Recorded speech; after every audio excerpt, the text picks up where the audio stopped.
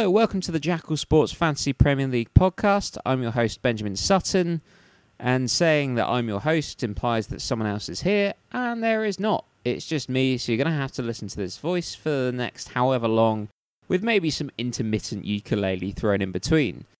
Now today I'm going to be talking about players that I think will regress to the mean, and I think it's important to define what regression to the mean means.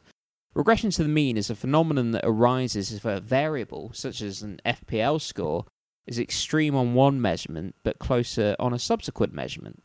So in layman's terms, what I'm talking about really is players that overperformed what was expected from them and players that underperformed what was expected from them. Now it's probably important for me to explain a couple of terms. One of the things I'm going to be talking about is expected goals, and you've probably heard too much about expected goals if you enjoy fantasy football. But if you haven't, just a quick overlay of what they are.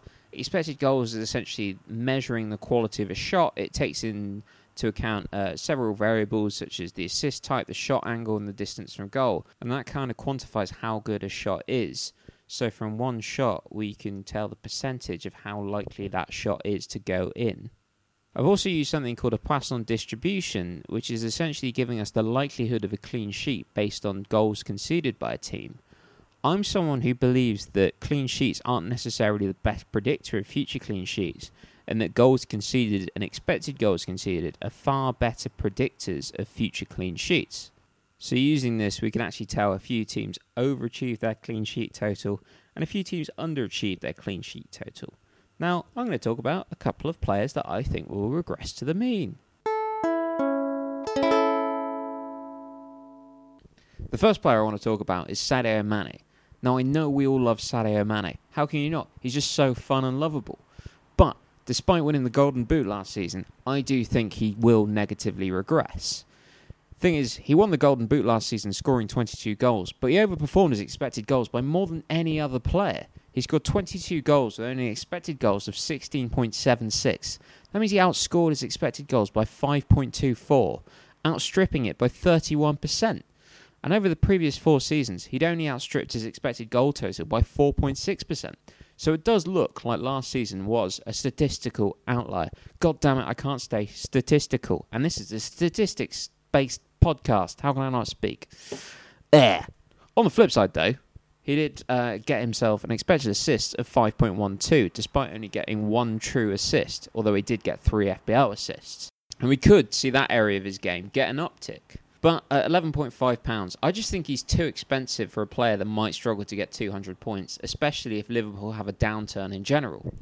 Other players that I think it's worth mentioning that outperform their expected goals, although most of these have a history of outperforming their expected goals, are Ayoze Perez from Newcastle, who outperformed his expected goals by 3.7. Wilfried Zaha, who may or may not be at Crystal Palace next season, outperformed his expected goals by 3.5. Felipe Anderson, who's a really good case study in why expected goals matter, outperformed his expected goals hugely at the start of the season. A lot of people said he wouldn't keep this up and he would regress, and lo and behold, he did. But over the course of the season, he outperformed his expected goals by 3.47. Son Heung-min outscored his expected goals by 3.64, although you kind of expect this because he's obviously a fantastic player who can shoot very powerfully from both feet. And James Ward-Prowse, who outscored his expected goals by 3.6, only posting expected goals of 3.4, so he actually outstripped his expected goals by over 100%, scoring more than double his expected goals. So that is something I would definitely expect to regress.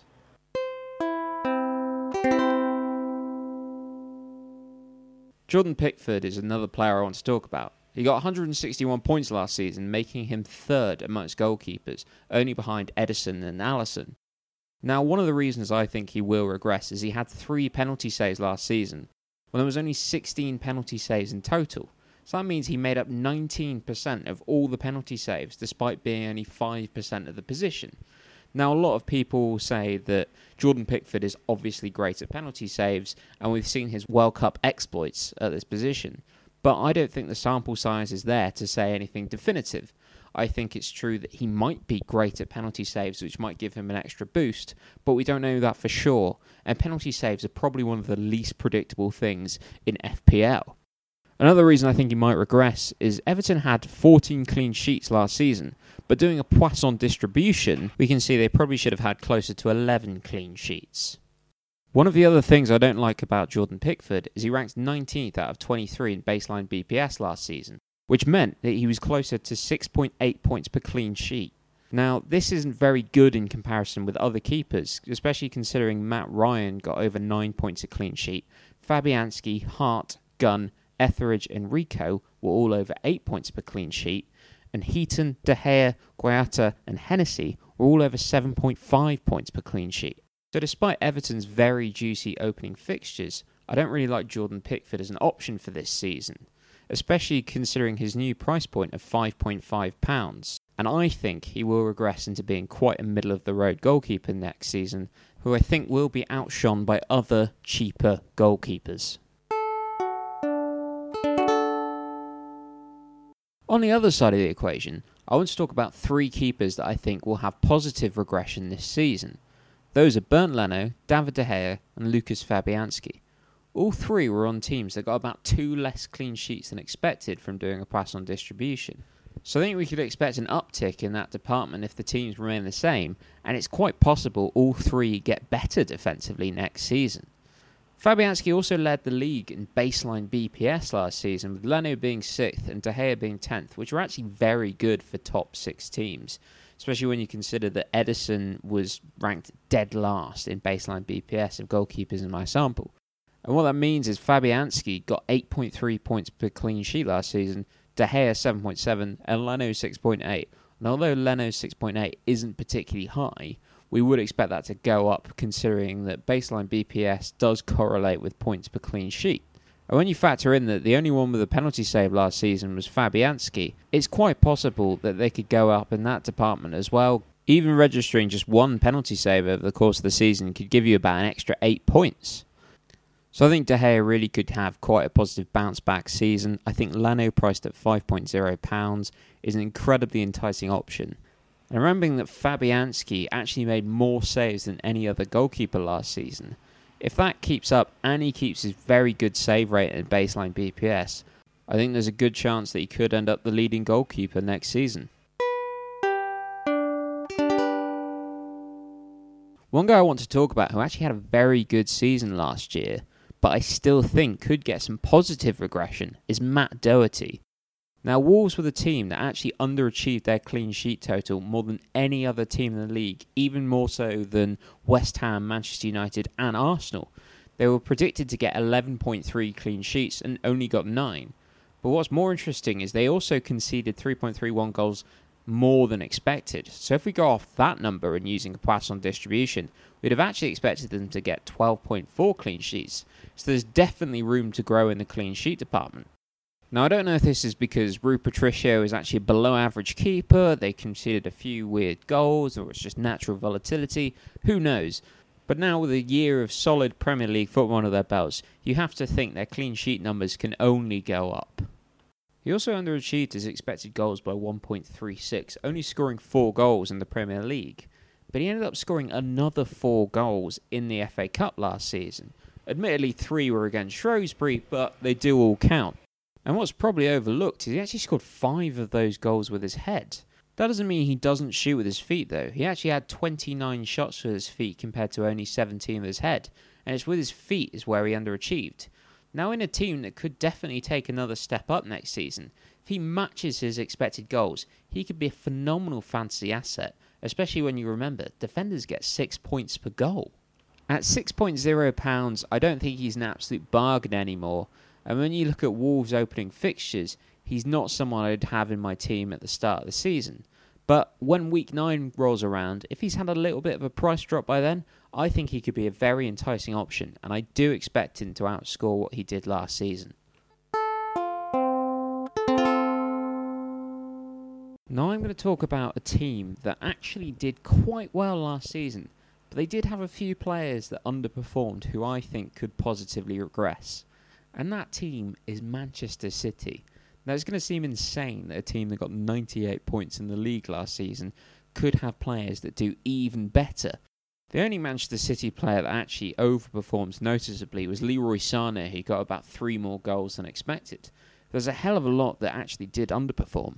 And probably the most startling one is Gabriel Jesus, who got 5.62 less goals than expected, which is madness. It was 45% less than he was expected to get. What's crazy to me is he actually had a whopping 1.14 expected goals per 90. So he's clearly getting himself in good positions and just not finishing. Now that's not something I expect to stay true his whole career. He has had some struggles finishing in the Premier League, and in terms of non-penalty goals, he has underachieved by about 6%. But he's going to be a bit like Aubameyang in that respect. Aubameyang is not an incredible finisher, probably actually underachieving his expected goals throughout his career. But he just gets himself into such phenomenal positions, it doesn't matter, and he keeps scoring. I think most of us would expect Sergio Aguero to remain the starter there, but if there is a passing of the torch, Gabriel Jesus at £9.5 could be an incredibly intriguing option. And one more thing about him is in full appearances last season, so in appearances where they got over 60 minutes, Gabriel Jesus actually led the league in points per game amongst forwards. I also want to mention Bernardo Silva and David Silva, who both underachieved their expected goals and their expected assists. David Silva actually underachieved his expected goals and expected assists by over 2 goals, which in theory is probably about 20 points if you include bonus points as well. Now I know some people are going to question his minutes going into next season because of his age, but I think he could get a lot of minutes next season being the club captain and it being his swan song at Manchester City. It's also important to remember he's £7.5, the same price as Ryan Fraser, but he actually outscored Ryan Fraser in points per full appearance. It's also important to remember that Ryan Fraser did actually outstrip his expected goals by a fair bit. And speaking of Ryan Fraser, there's only one guy who really outdid him in expected assists per 90, and that's Kevin De Bruyne, who posted an expected assist per 90 of 0.62, which is incredible. But what's remarkable is he only got 2 true assists for an expected assist of 6.65. That's a crazy difference, probably mainly down to Gabriel Jesus' pure finishing. Now, I don't really love KDB as an option, especially compared to the Silvers, when you factor in their price difference. But it's hard to imagine Kev not having an uptick in FPL points next season.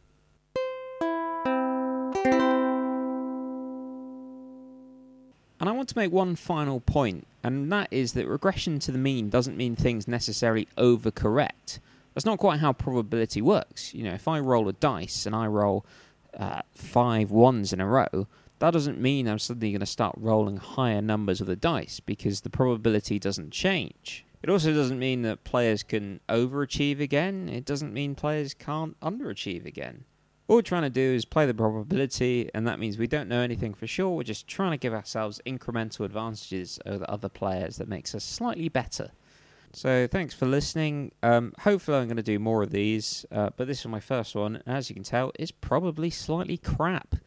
But hopefully you found it interesting. I'm just trying to get to grips with, speaking into a microphone whilst not sounding like a monotone piece of crap, which I realised saying that sentence, I almost certainly did sound like a monotone piece of crap. But hopefully I can start making other podcasts like this. I don't necessarily want to do the same thing as other Fantasy Premier League podcasts. I'm going to try and talk about some evergreen concepts and try and get it be statistical, of course. But I've got a few ideas for things I want to do in the pre-season, such as I want to talk about the dreaded eye test. I wrote an article last year, sort of annoyingly 4 weeks into the season when I should have written it at the start of the season, about the hidden costs of FPL, so I'll try and turn that into a podcast. And maybe a few other ideas. Hopefully I've got time to get them out before the season starts, and then when the season starts, who knows, I might try and do a weekly sort of 5-10 minute thing that can annoy you for that amount of time. Probably not the best way of selling this podcast, but oh well, I've said it now. So thank you very much. I've been Benjamin Sutton. This has been the Jackal Sports Fantasy Premier League podcast, and hopefully I'll see you soon.